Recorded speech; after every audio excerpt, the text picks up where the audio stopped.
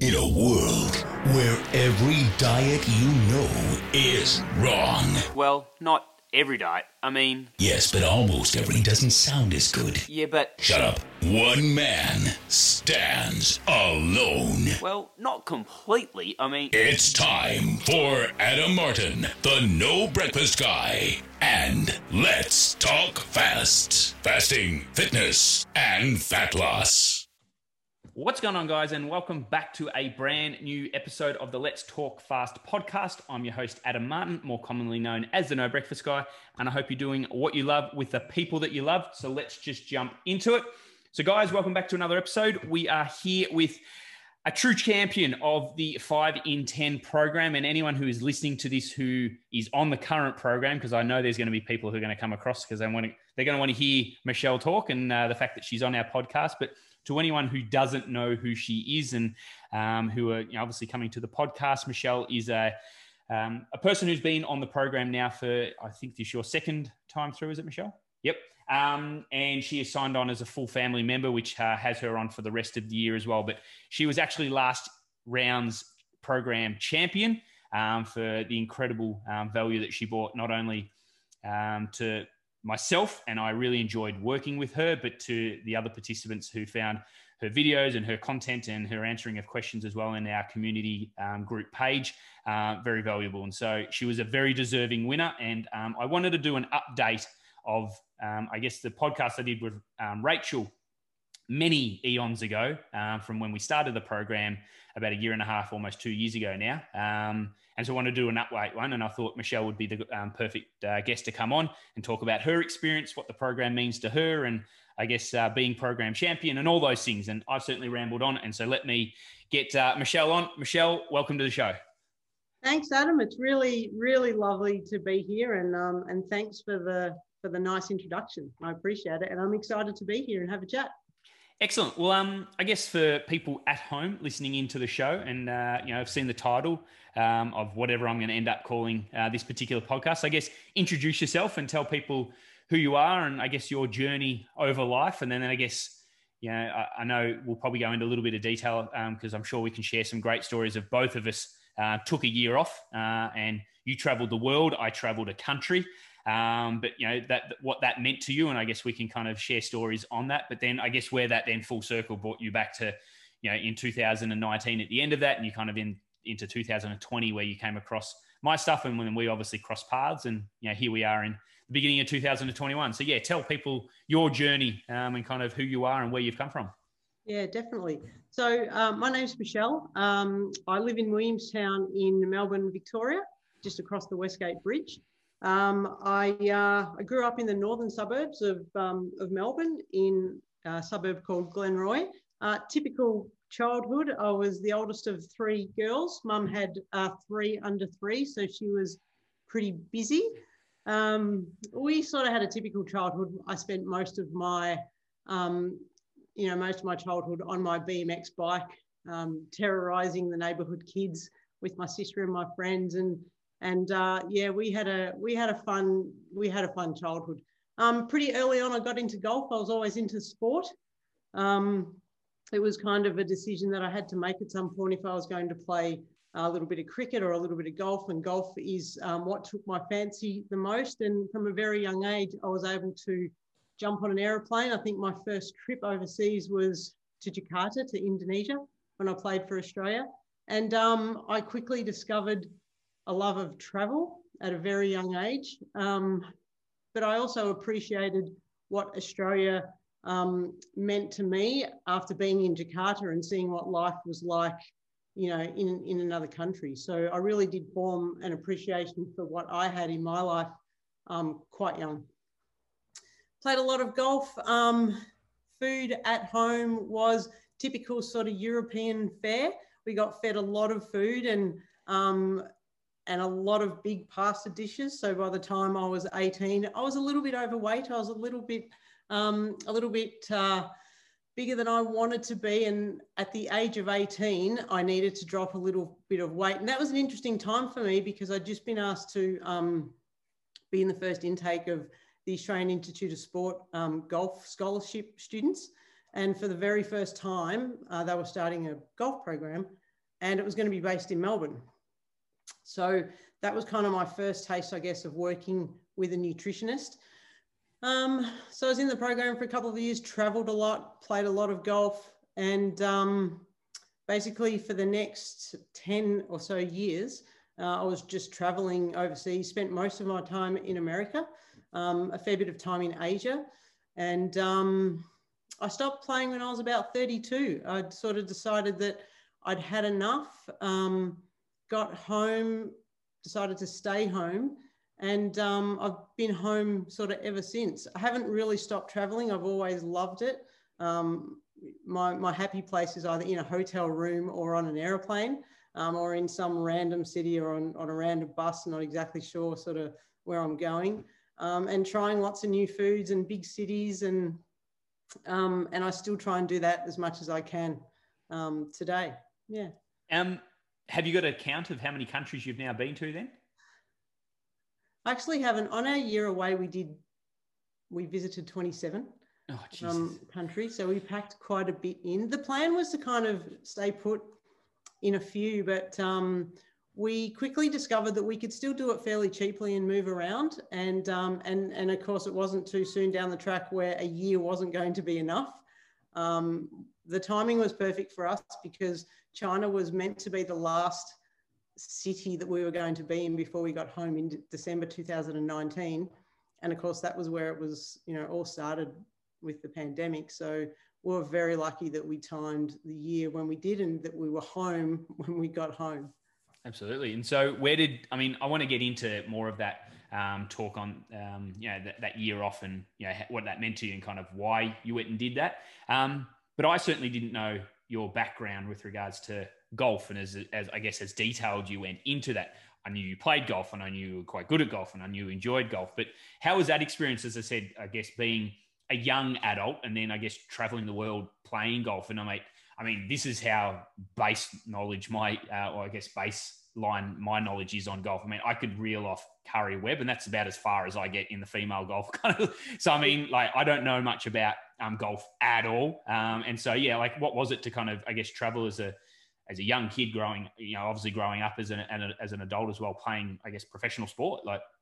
Yeah, well, Kari is a good place to start. So I played my junior golf and my senior golf with Kari.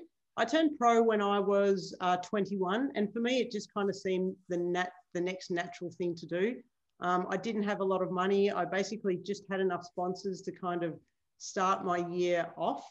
And my first trip was basically, to America. I flew into Illinois on my own.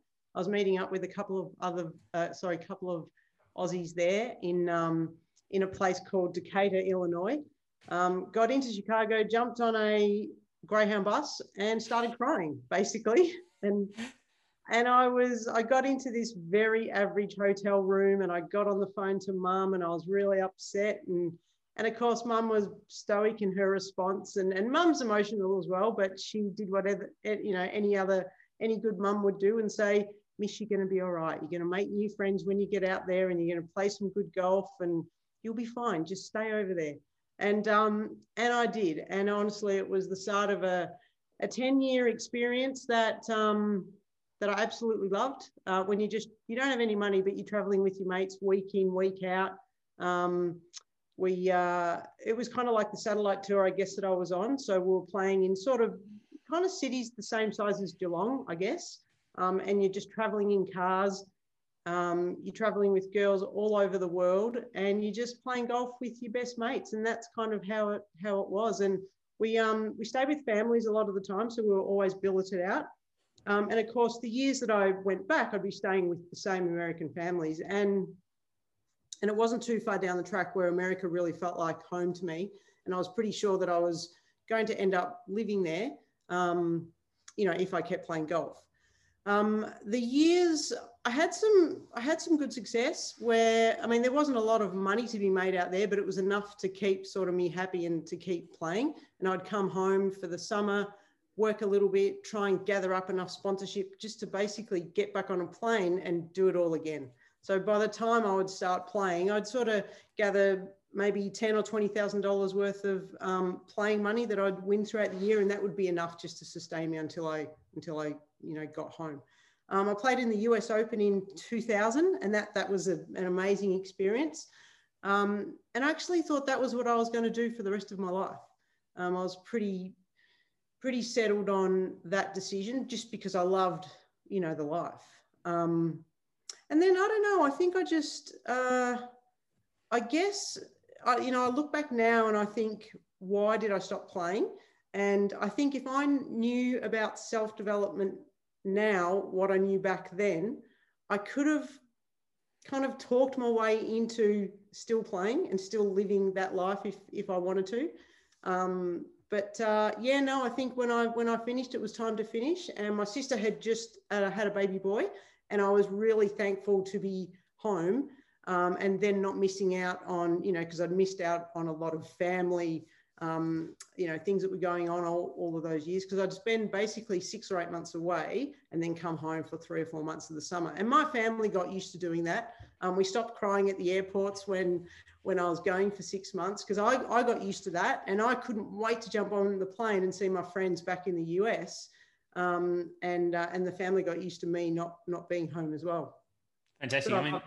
Yeah, and so obviously that career ended, and as you said, it was the right time for it all, and moved into your new life and where you are, I guess, still probably to this day now. But the year off then that you and your partner went away on, was that a conscious decision that in 12 months' time we're going to do that, or was it like a, you know what, do you want to just leave and go away? What was the kind of decision process to kind of get you to there? Traveling was never far from my mind, never. Even when I stopped playing golf, I'd be thinking about it when I was at work. I'd be thinking about it when I was riding my bike. I'd be thinking about it when I was running. I'd be reading traveling books. Even though I'd seen a lot of the world, I suddenly had this idea that I wanted to travel the world with a backpack and not much else. And I started reading a book called Vagabonding. And Tim Ferriss talks about it a lot, actually, that he traveled with that book when he was traveling the world for sort of his extended trip. And I was kind of obsessing about it a little bit. That was all I wanted to do. And it was going, I guess, alongside the minimalist lifestyle that I was wanting to sort of live a little more by, if you like. Tam, what do you think about us going away for a year? Let's go, let's just travel. Let's rent the house out. Let's sell everything that we own. Well, not everything, but as much as we can. Let's get rid of it. Everything that I've been talking about. What do you think? I'm kind of the big ideas person in the partnership, and Tam's the much more sensible one. But it didn't take very long for Tam to come on board. And before we knew it, we were doing everything that I'd read in the book about vagabonding that I needed to do. And that was kind of start planning what we needed to do to spend a year away. And we sold a lot of stuff. We gave away a lot of stuff. We digitized our lives. Everything I bought, I had to really consider, is this something that I still want in my life? Because I might not need it for the rest of my life. What do I need to travel the world? And as you know, it turns out there's not very much that you do need. You just need to have a sense of adventure and jump on a plane. So that's what Absolutely. we do. Fantastic. And we'll kind of, go through it a little bit, but get on to, I guess, the main part of this podcast. But just for my own interest's sake, where did you start and kind of where did the trip take you? So we started in South America. So that was going to be the first leg of the trip. And we hadn't planned anything. We hadn't even planned our night's accommodation. I think maybe 24 hours before we left, we booked something in Santiago. So we bought a one-way ticket. But we got to the airport and we were checking in, and my nephew and my sisters were there and my mum. And the lady at the airport said, sorry, I can't check you in for this flight. And we're like, why? And she said, because you don't have any ongoing plans. I said, no, we don't. It's a one-way ticket. We don't know what we're going to do. And she's like, sorry, I can't book you on this flight. And I'm like, oh my God, what are we going to do? So here we are. We haven't even left the country and we've already stuffed up. So I was like, So anyway, she said to us, look, you can just book a ticket online now, like a Greyhound bus, but in Chile, just to get out of Santiago, and that will be enough. That's enough proof that you're not going to be staying in Santiago, and that you're going to be leaving that area, and I'll be able to book you in for, on the flight. So we quickly got our laptops out. We're furiously finding, the chilly version of a Greyhound bus, and we booked a couple of $20 tickets, and that was all we needed, and we were on our flight. Yeah. And we got to Santiago, and the first night, it was 11 o'clock. We were hungry. We were walking the streets, and I was like, what the hell have I done? Tam was better than I was. I was quite overcome with the enormity of 12 months ahead, kind of not living on the streets, but, not having any plans, not knowing where you're going to sleep, everything on your back. It was overwhelming for the first couple of days, but so South America, then we were in Europe, we were in the Middle East for 3 months. We kind of went a quarter is just how it sort of turned out. My family, my sisters and mum met us in Malta in April, and that was fantastic. That was a bit of a lifelong dream to have us all there together. And that's where my family's from. We went to Beirut a couple of times, to Lebanon. We met a family there and wanted to go back and see them. They had a little baby later on in the year, so we managed to get some flights that aligned. Finished with a retreat in India, in Goa, where we did a yoga retreat, and that sort of capped off the year. And so we were in Bangkok on the way home, and eating $2 pad thai on the street, quite depressed that we were coming home to end the year. So, but it was a great trip. Was that always going to be the official end, or because you had started hearing word of what's this thing going on in China that we better kind of start heading home, or was that always the natural end? Yeah, it was always going to be the end, because I had to come back to my job, and Tam needed to get a job. So we had a set amount of money that we knew we could spend for the year.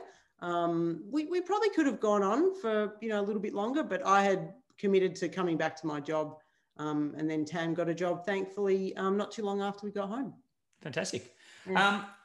I guess it brings us full circle then. I think I remember you sharing with me that it was sometime March or April or something of 2020 that you were just scrolling around podcasts or something, and then you came across one of mine and listened to it, and then obviously went down the rabbit hole that is my content. And then we obviously crossed paths when you inquired about the 5 in 10 program, and obviously you joined that program, and here we are today. And so I just wanted to kind of get your 2 cents on and share your thoughts, because I get asked all the time, Adam, what is this 5 in 10 program? I'd like some information, and I have an information sheet on it, and I send that to people. And of course, I'm always going to be very biased and say, I think it's the greatest program on the planet. I think it has the greatest community on the planet. And it can help people, achieve their goals, whether that's fat loss, whether that's a change in life, whatever it might be. Of course, I'm always going to say that because it's my program, even though I fundamentally believe it to my core. Yeah. But I'd rather someone else who's gone through the program, and, people can believe it or not, but I have not asked you to say anything. I haven't, told you that this is the script you must use, kind of thing, to make sure you talk up my program. But I just genuinely want you to come on as a voice of someone who has done very well in the program. And obviously you were the program champion last time around, but I just want you to speak from the heart and tell, people listening in who are trying to get a sense of what is this 5 in 10 program. What have you found it to be a benefit? What have you found it to not help you with? What have you found that it has helped you with in your life, or maybe other people in your life? And I guess, just talk to what the program is to you, and then we can obviously go into more detail of exactly, step by step what that program is. Yeah, sure. Well, you don't have to pay me to say this, Adam. I love the program. This is round 2 for me, and I do genuinely say that with a big smile on my face, because I truly have enjoyed it. I'll be honest, I wasn't sure when I started if this was going to be just another program that I would start, because I've done that over the years, many a time. And yeah, you're right. I discovered you in March of 2020 when I was on a walk. I was 76 kilos at the time, so I was weighing a fair bit, or maybe 75 kilos, because I'd obviously put on a little bit of weight when after our trip. And so I was looking for something. For the longest time, I've been looking for for the secret to losing weight, and I didn't feel like I knew what that was. And like I said, I was still searching. I did a bit of fasting last year, and that was how I came across your podcast. And I started listening in March 2020, and basically I didn't stop.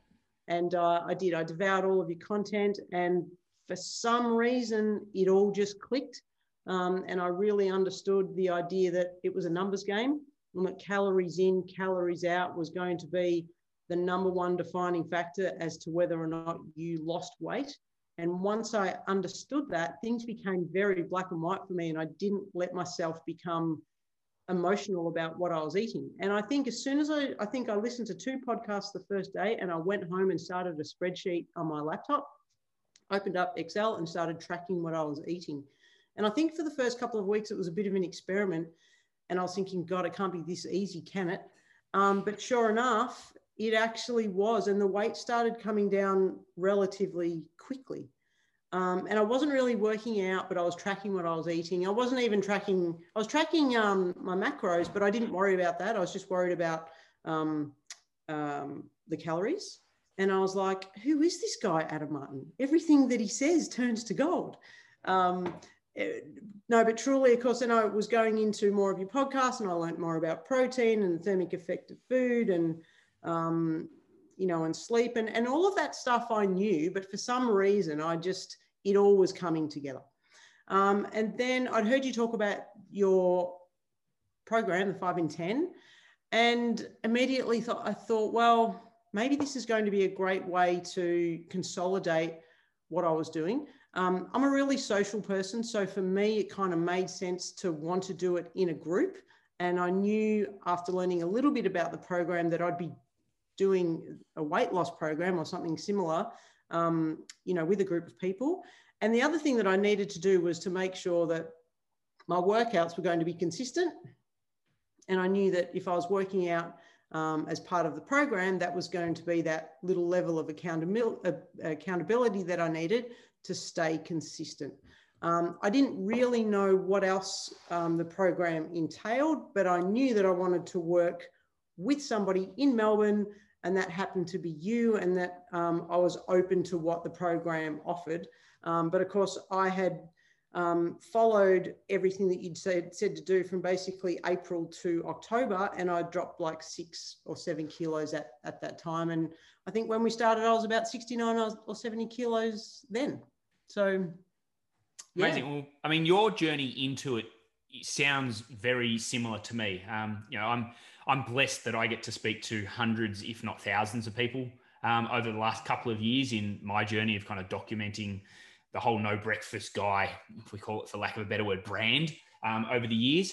And your kind of story into kind of coming onto the program is very much the normal, in that, a lot of people start just reading stuff that I might be doing, or listening to stuff that I might be doing, or following, my journey on the stories, or whatever it might be. And it's a moment in time, whether it's a month down the line, whether it's a year down the line. I've had someone who has contacted me and said, Adam, I remember you when you were in France. And I know it's 3 years later, but yesterday it finally clicked for me. And, I'm not judgmental in any way, shape or form, in that I've been saying the same message day in, day out for 4 years. And a lot of people say, don't you get bored? And it's like, no, because I understand that it might be the 737th time that I've said calories in, calories out, that for whatever moment, for whatever reason, that moment in time correlated with whether it's the renegade motions of Mercury, or it's, whatever it might be for that person in time, it's just click. That's what it needed to be. And whether that person reaches out and says, I want to work with you, or Adam, I then started doing something and this is what has happened. Yeah. I am just blessed by the fact that I can have that impact on people's lives. And, I'm truly thankful for that. And so the fact that you then called me up and said, Adam, all right, what's this 5 in 10? Let's do it. I'm at the right point in my life that this is what I want to do. And obviously you're in the right headspace for it. And so for people listening in, I'd love to get an insight then into your mind. If someone's sitting on the fence, or they're kind of, is this program for me? Is it not for me?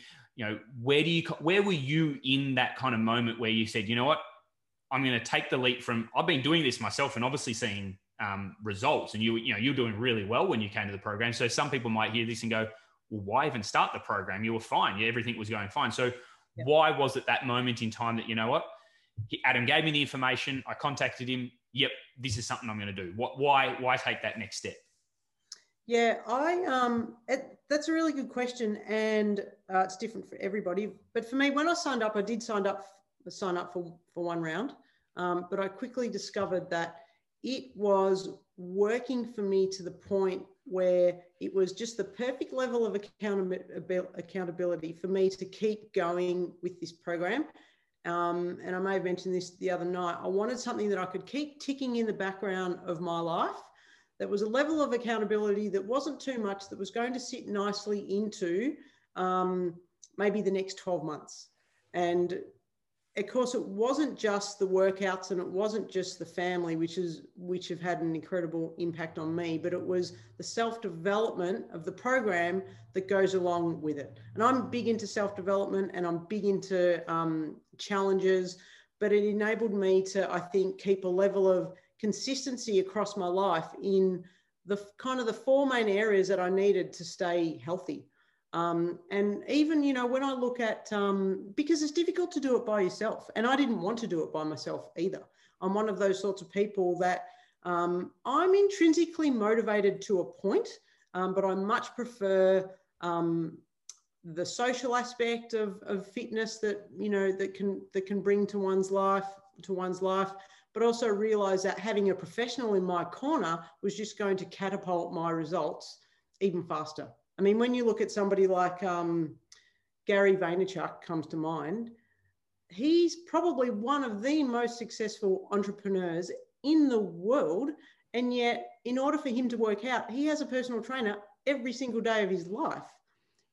So I realized, and I had, through this self-development process, gotten to know myself well enough that I work better when I'm doing it with someone, when I've got a coach or a teacher, when I'm doing it a little bit every day. We don't go mad on the program. I only do half an hour a day, 5 days a week. When I'm eating well, because I've got a level of accountability there because I'm tracking some things. And it's just something that I found I could do easily every day. And it's been fun. So it's been very easy to continue. I'm onto my 18th week, I think, as part of the program. Yep. And I'm equally now as comfortable in between those times as well when we aren't on the program, because I know what I need to do, and I'm getting better at that as time goes on. I'm just getting better at what we're doing, essentially. I know I speak about it, and you've obviously spoken about it a lot now as well, is obviously the group and the family aspect of it. And what started out for me is the very first program I had 13 women join up. And I thought, how can I contact them all? Because I know how, what's the hit and miss email can be. And obviously a lot of the communication comes through email, but sometimes emails get lost in the dark web that is the internet. Like, I didn't get that email this week, Adam. Can you send it through to me again? And so I understand. I was like, how can I make sure people are 100% going to get my message? Whether they want to read it or not, that's up to them. But how are they going to get it? I was like, oh, WhatsApp, that'll do. And so I just randomly started a WhatsApp chat in that first one. And it was purely in the first round was just a text message that I could send people. There was no group chat. There was no, hey, let's have a little room where people can talk amongst each other. But the second round, I thought, people seem to want to talk to each other. They're asking questions. So maybe I'll open up a group room. And that's kind of where it started, round 2, round 3, somewhere around there. And I think that's where the actual program took off. Like, I could sit there and say that it was because I has great content and it was helping people. And I think that's certainly an aspect of it. But I think it really kind of blossomed from round 3 to round 4 and really then took off from there, because people then found that family, they found that tribe and that group. And that, I've spoken about it time and time again with the book Lost Connections, in that people, one of the surprising reasons why maybe depression has been on the increase is because we've lost our connection with others and our tribe, and feeling like we have a support network or a community that we can rely on when shit goes wrong or whatever it might be. And I think having that as part of the program, I think is a very big selling point. And some people use it, some people don't, to the level that they want to. And whether you're in the background and you just see the chats going on, or whether you want to actively get involved and actually be part of the conversation, people have their own, levels of, involvement in that. But I think just knowing it is there, I think is a very big aspect that people, really come to enjoy and find their feet with. And that, you've shared that.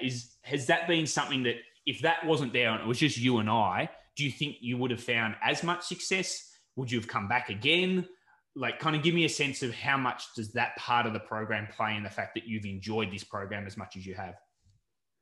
Yeah, it's funny, as much as I'm a social person, I wouldn't have thought that I am massively connected with people online like that. I'm actually not. I'm much better face-to-face. And I know that from the time that I spend online talking to friends overseas. It's generally not a lot. I'm an in-your-face kind of person. And I wasn't sure how I'd go with the WhatsApp group, to be honest. But it's kind of been the opposite. It is really been, we talk about family on a lot, but it really actually does feel like that. When we were finishing up the first round that I took part in, it was the last day of the program. It felt like the end of school because we were breaking up and we weren't going to be seeing each other or speaking to each other for quite a while. It's certainly an area that, or a part of the program that brings people together and allows people to be kind of honest with where they're feeling. And that is important when you're going through a program or when you're going through a change in life. And when you're trying to get fitter or lose weight, you are making some big changes in your life and you do need that support. Well, it certainly helps to have that support because you may have it at different levels at home, and coming together with some like-minded people that are going on the same journey makes an incredible amount of difference. And I've absolutely loved that aspect of it. I also found that it can be, a little bit overwhelming to begin with, but when you're in something, you kind of do need to focus on that pretty hard. And sometimes the WhatsApp chat is that support network that you can dive into, for a little bit. And of course I've loved it because I've been able to share some videos and stuff. And I have to admit, when I first started, and I had learned so much from you, even before my program actually started, I wanted to share that knowledge as well. And it was a fun way to put it out on video. And I guess for me, it wasn't something else that people had to necessarily read if they could kind of watch a video to maybe tell them what I was thinking or, or a new recipe or something like that. So let's just dive into, I guess, the program itself. Obviously, it's evolved over time and different challenges, and that's obviously how this program runs, in that the first 4 weeks are always the 4 pillars that we kind of focus everything around. And those 4 pillars being, talking about calories, talking about sleep, talking about NEAT exercise / movement and things like that. And then protein. So that has never changed from day one. Obviously, I changed some of the wording. I was like, I could do that better. I could make that a bit better, or kind of however I might put it across. But they're the 4 pillars.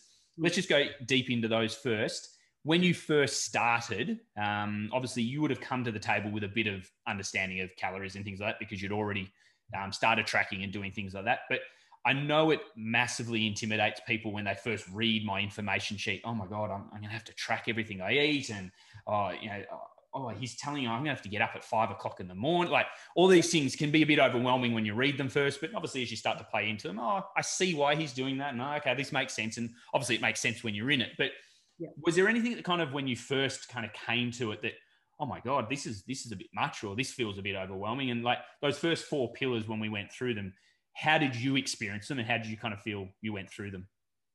The calories was fine, wasn't a problem because I had been doing that.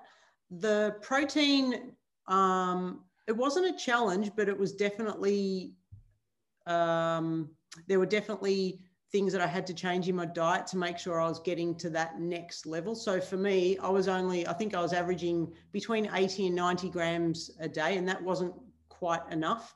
So I need to make a concerted effort and to make sure that I was having a look daily to see where I was at. Well, it wasn't a big deal, but I did have to make some changes. And there was so much information out and in the chat as to how you might do that. And then I became one of these persons that had a big packet of protein powder on the kitchen counter every day of my life in different flavors, 5 different flavors, but that's okay.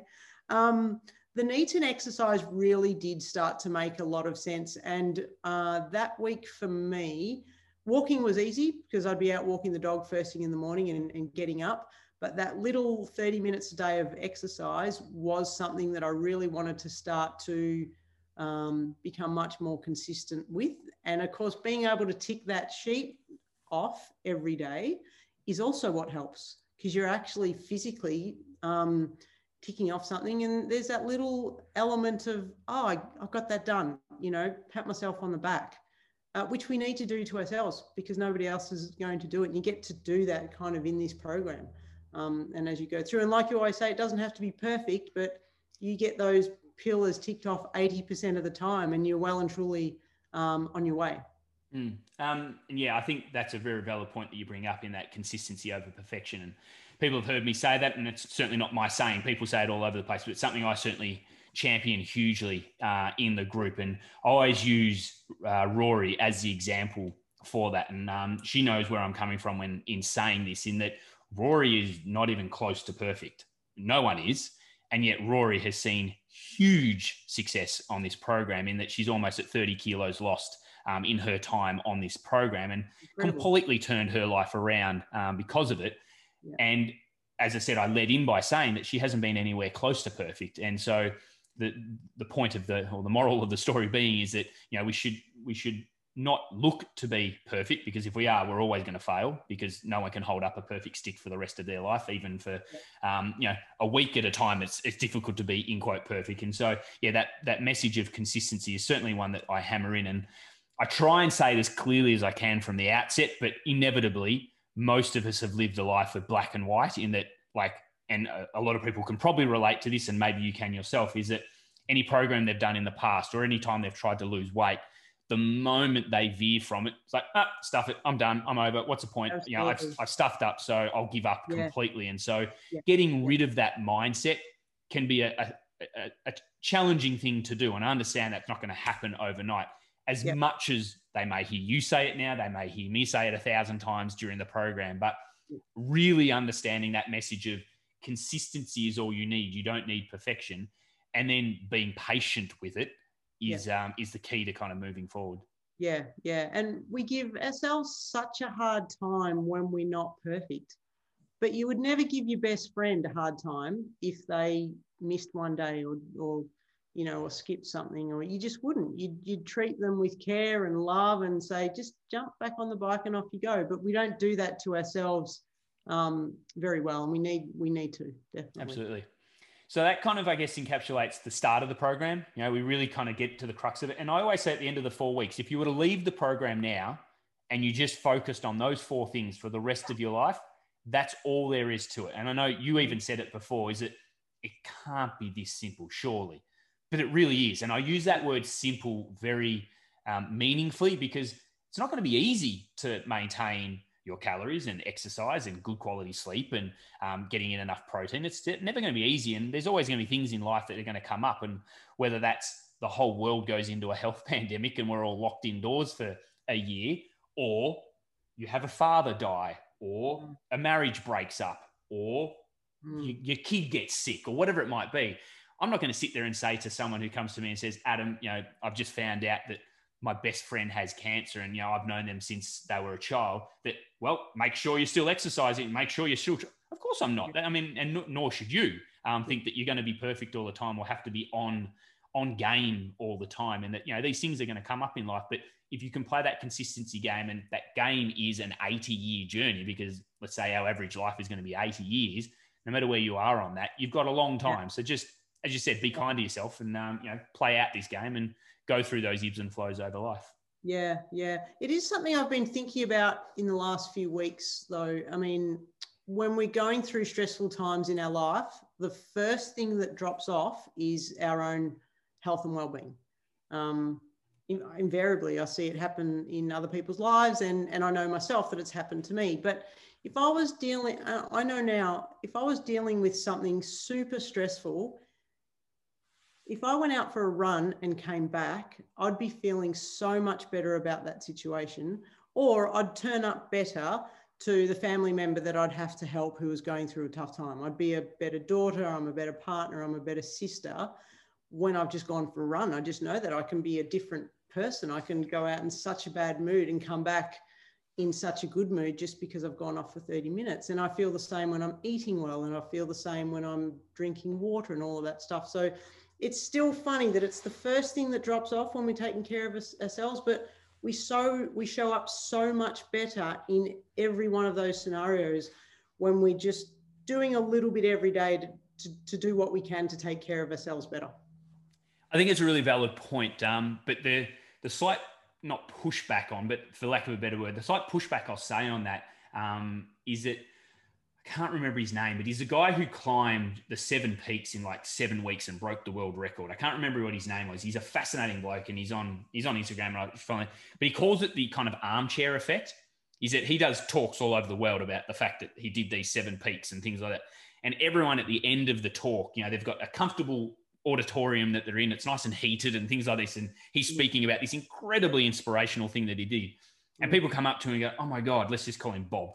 Bob, that is so inspiring. And you've made me I want to go and start doing some things that are going to really challenge me," and you know, whatever it might be. He hears it 1,000 times, every single talk that he goes and does. And he calls it the armchair effect. And he said, it's easy when you're in a good place to go, "Oh, that's so inspiring. You know, I now want to go and climb Mount Everest. I want to go and run a marathon. I want to," you know, it's easy to do when you're in a good place, but it's a really different story when you're on the top of Mount Everest and you've got 30 meters to go, your oxygen is out, it's minus 50 degrees, and you're thinking, "I can't even move another step," to then go, no, you know, you're going to feel better by going those extra 30 meters. Like when you're in the trenches and you're not in the comfort of your home in a good place, it's easy to say that you could do it. But when you're in the middle of it, it's not so easy. And so, as I said, my pushback only is that I don't want people to feel bad if mum is sick and then all of a sudden you just forget about your health and well-being because you want to be there for mum.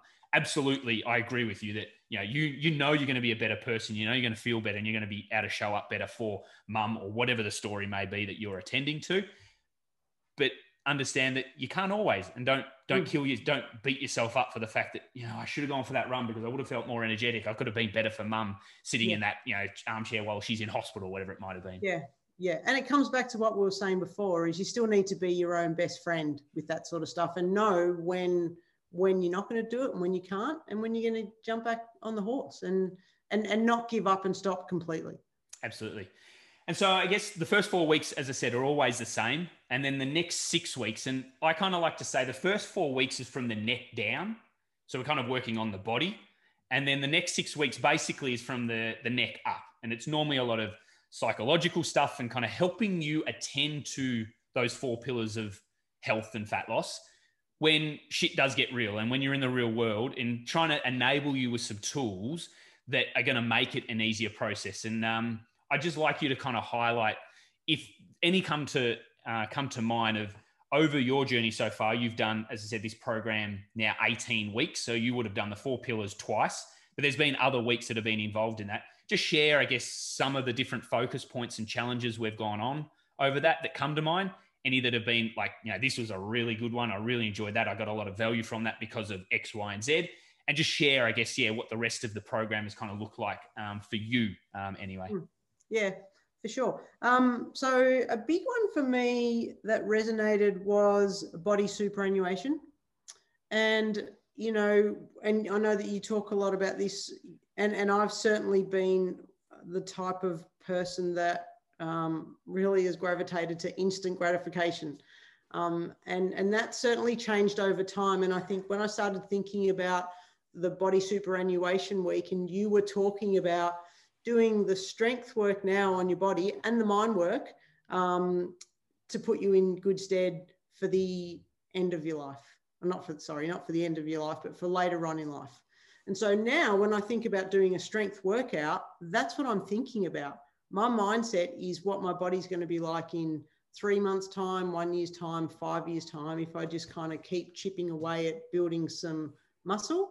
So that's had a really big impact on me, because once again, I'm playing the long game and I'm not doing a half an hour workout when I don't really feel like it, and thinking that it doesn't have a lot of effect, because I'm playing the long game on, on the strength of my body. So that was a big one for me. Can I just to go in on that point, just something that came to mind, it's interesting you came up with that one as the first one, is that I'm part of James Smith's daily email list. And today he actually sent out one that kind of hits on that point really, really well, in that he was in the gym, he said today, and he saw a couple of girls come into the gym, put down their phone, and a phone timer started, and they did some star jumps, some running jacks, and whatever kind of they were doing. And then they went home after 15 minutes worth. And he was just like, they just have no idea what they're doing. And he wasn't saying that as a malicious thing. He was saying that they were probably coming to the gym there for that moment in time. It was like, how many calories can I burn in the next 15 minutes? And if I do a heap of star jumps and high knee runnings and mountain climbers, I'm going to burn a heap of calories. And it shouldn't be the reason why you're exercising. If you're going to the gym to say, how many calories can I burn and how can you're thinking just solely on that moment in time, rather than what you've just shared there, as it is in the kind of body superannuation concept that I talk about, is that you're doing an investment, in that you're not going to see a return on that workout that you're just doing right there. You might feel a bit better and okay, good, I did a workout today. But realistically, when you're 73 years of age and you're standing up out of your chair and you're in that retirement home and you've got Jody, Bob, and Susan sitting next to you, and they all can't get out of their chair without assistance, you're going to probably have that moment and go, God, I'm so glad I did that workout back when I was 32, 42, 52, and kind of were putting in that investment into your body. That's where you should be. Your mindset, as you said, should be at, why am I exercising? Why am I putting this time into it? That I don't want to get up. I don't want to do this. And of course you don't. No one really, we can all sit there and say we love exercise. Well, we don't always want to go and do it. We don't always want to be there, but that investment, however small it may be, is, for that future version of you, and that you're investing into that pot of retirement fund of exercise that, we kind of talk about in that body superannuation. Yeah. And, it's easier said than done. There's a reason why super is automatically taken out of our, out of our wages to go into our accounts for later on in life, is because we wouldn't do it if it were up to us.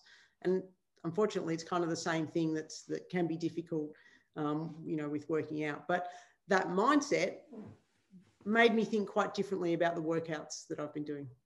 That's a really interesting point, and that just made my head go in 1,000 directions. Is there another business opportunity there? In that I absolutely believe that workplaces should be taking it out of people's wages, in that, you should be forced, probably isn't the right word here, because people don't like being forced to do, but people are happy to have their pay taken out because it is super, and you understand that, yep, that's saving for the future, and yep, that just goes away. Yeah. We happily will kind of just give away money when we know we're investing into the future. And so why not force people and say, I'm forcing you 30 minutes out, you go and do a walk. I don't know. I don't know where my head's going at that, but office places or workplaces should be kind of, again, mandating is not the word, but mandating some sort of physical activity into people's work days. Because one, they'll be better workers for one, but for two, you're investing in your workers' health for the long run. And obviously that's going to be a benefit to every person in that group, whether it's the business, whether it's the individual, whether it's the government, whether it's the country, everyone benefits from it. Yeah. And I want to age well. As I get older, I want to keep getting stronger. There's no reason why I can't. And I'll keep doing that for as long as I can. Absolutely. And the Mike Vacanti video that you sent around was, really important. What shape do you want your body to be in when you're 60, 70, and 80? You get to choose that. It's not going to happen on its own. You get to choose to be a healthier version of a 70-year-old or a not so healthy, in a physical sense. You can start doing some work now. So that resonated with me. Blowout day. I knew it was coming. And I was so glad you brought it up. Absolutely. That was a huge eye opener. So, blowout day, for those that don't know, is basically a day where you get to eat what you want, as often as you want, how much you want. You can absolutely just go to town for the day. And the idea is you just get right back on track the next day You don't cut your calories, you don't do any extra exercise, you just get back on track. And that's the challenge there, is that mindset of getting back on track. And I know that I've spoken to you about this, but the interesting thing that came to light for me was, and I learned this throughout the year, but it was really, again, another light bulb moment, was that idea of bad food, good food, and how we label that bad food, good food, and how we tell ourselves that it's good food, bad food as early as the supermarket shop. And so what happened to me was, we had been given the directive from you to go and eat what we want, and I quickly started scouring through the supermarket catalogue to see, what was on sale, what I wanted to eat. And I whipped down to Woolworths and decided that I was going to get all of this Ben and Jerry's and my favourite crisps. And I was walking past all of the, I was standing in front of all of the flavours, and I was so excited. I was like, oh my God, what am I going to pick? I can eat all of this guilt-free. And then I was like, hang on a minute, why is it suddenly guilt-free? Because Adam told me I could eat it today. What's changed? It's still the same ice cream. And of course, I started to realize that quite often we label food and we call it bad food, for example, because it's calorie dense, before we've even put it in the trolley, and we're giving ourselves a hard time about that food that we're going to eat. And we might just buy it because it's on sale, or we say we're going to buy it because we're buying it for the family. But of course, secretly, we actually want to eat it. But we're labeling that bad food and giving ourselves a hard time and feeling guilty about eating it before we've even put it in the trolley. And it was just a real eye-opener to me about what I say to myself, or what I did say to myself when I was choosing the foods that I was eating. And that's changed significantly. And it had mostly to do with that blowout day, to be honest. And I don't think about good food or bad food anymore. I think the day that I discovered I could eat a donut and still fit it into my calorie deficit day was the greatest day of my life. Yeah, and I think blowout day, when I was, as I said, every single round I looked at, okay, how could I do it better? What challenge would, and I kind of listened to people and kind of their feedback, and if a common theme seems to come up, and that's where it kind of started. I felt bad for having this today, and that kind of common theme was happening in the group chat. I kept on seeing people say, bad food, bad food. Oh, I felt really good today because I had good meals and good food, kind of thing. I'm like, how can I play on that? And so that's why I called it, I guess, brought about that challenge. And from there, it kind of really hampered on the fact of, and you encapsulated kind of the real meaning behind it. Now, it's all fun and all. We all get to kind of just eat whatever we want, and the group chat goes bananas on that day. It's like, oh my God, I'm having this, I'm doing this, I'm doing this. But I really look towards that next day and what the kind of follow-up conversation is. And it's always great to see people who, sometimes who have, and a couple of people come to mind who have been to the program before I'd had that blow-up day, and seeing how they used to talk about their food and how they were around it, and how it's now changed, just as you have said, because of blowout day. And so, I really like that message that comes through on that, and people really getting rid of that guilt around food that we all do. And I look forward, and I've already said this in the group chat as well, and I look forward to doing it with you all next round. I try and get involved as much as I can with the program. And, I know you and Emma have certainly probably been the biggest consumers on those days, around the 4,500 calories. And I want to show you girls how to properly do it. So I kind of said, look, I'm going to do a 10,000 calorie challenge on the next blowout. And I think the blowout day is probably going to be part of the program almost as like the fifth pillar, because I think it is actually a really kind of a valuable part of the program to kind of have, just because of that lesson that can be learned. Yeah. But I secretly probably am going to keep it in next round just because I want to do it myself. But yeah, I thought, if we're going to do this, let's really do this properly. Let me show you kind of how to kind of really go through some calories. So yeah, I look forward to kind of being a part of it with you girls as well. Yeah. I think some friendships were strengthened, to be honest, when we were in the planning phase of our blowout days for some of us. Unfortunately, it ended up crossing over with the 5-day lockdown that Melbourne had. And so we couldn't get together. A couple of us secretly met to swap some donuts under a very dodgy bridge in Docklands, but that's okay. We did have our our donut fix for the day, and we had a really good time. I actually thought second time around, I was really looking forward to Blowout Day, and I was kind of giving myself a little bit of a hard time because I just thought, this is just an excuse for me to have a big day with some food. What am I going to learn from it? But I actually didn't. I was really looking forward to jumping on the scales the next day, and it was really interesting to see, what the scales said just out of my own curiosity, and the confidence that I had in myself to jump on the scales and feel good about whatever the number was. So once again, it was just consolidating what I'd learned in the first round, and I'll just kind of get better at it. And more confidence in myself to know that this is the process now. Amazing. What's one other one? Just one other week that maybe really kind of stood out for you? I'm just a stickler for having threes, and so yeah. What's your third one that kind of really stood out for you? Definitely the week that we had to. I think it was maybe goal setting week where we had to do something for 21 days in a row. Was that goal setting week?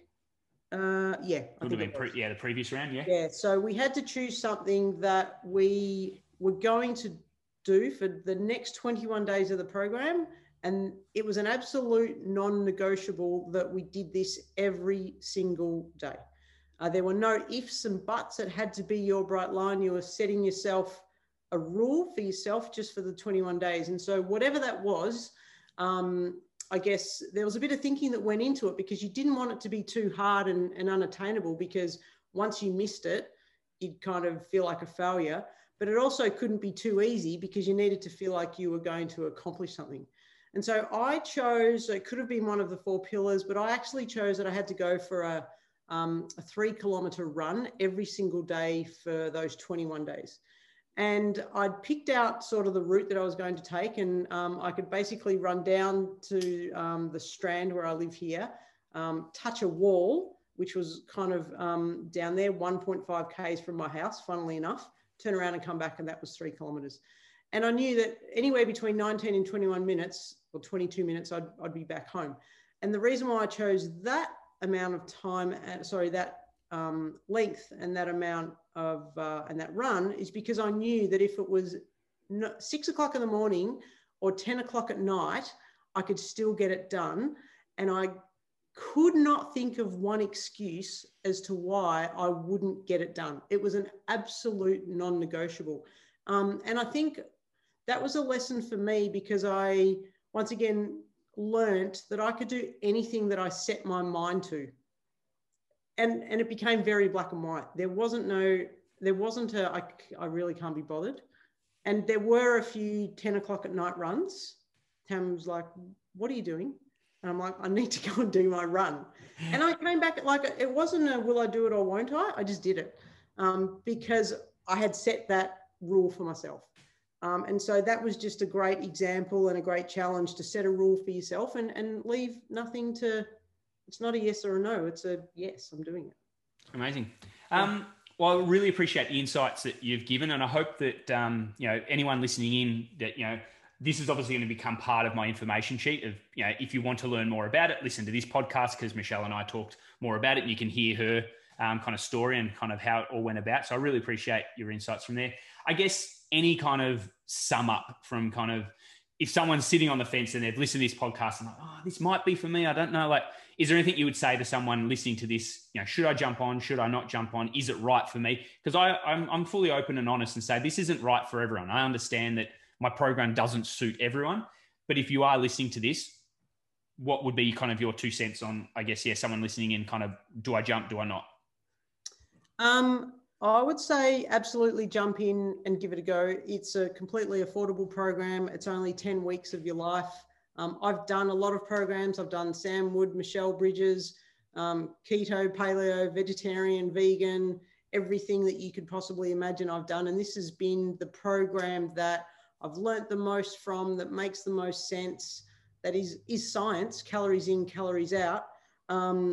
but it's also been the first time in my life that I've actually stuck to something that truly makes sense. And I know that I don't need to complete the next round because I know what I need to know, but the longer I do it, the better I'm getting at all of this. And this is what this enables me to do. And the self-development that goes along with it, you can't help but be a better version of yourself if you're in the program, because you're learning as you're going and you're forming friendships and relationships. I've truly loved it, and I've as you know, I've signed up for the rest of the year because I just want to keep this ticking in the background of my life. Awesome. Well, again, Michelle, I really appreciate your insights. It's always great to chat to you. I know we've had plenty of good chats over our time, so just be able to have a bit more formal to kind of just have you and I sit here and chat. And it's been interesting to learn more about you, but I also appreciate, as said, your insights onto the program. So yeah, thank you so much. No, you're welcome. I've really enjoyed it. Thanks, Adam.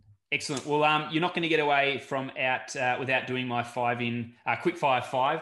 And in knowing you, I know you've probably prepared for this because you know what the questions are. And I know you shared that with me before we even started that you had prepared. But give me your first answer that comes to mind to my first 5 for my quick fire 5, if you don't mind indulging me with those, yeah?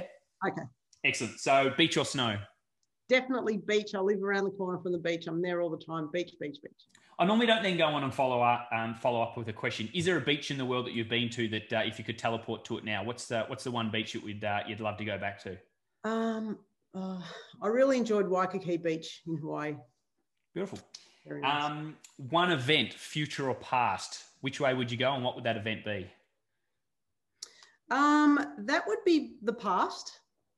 And that would be with my dad when he was in Malta, when he used to sell cigarettes on the streets. I'd just love to be kind of in that space, living the life that I think he would have lived sort of back then. Amazing. Good answer. One food for the rest of your life. Don't have to worry about calories or nutritional value. It gives you everything you need. What would it be?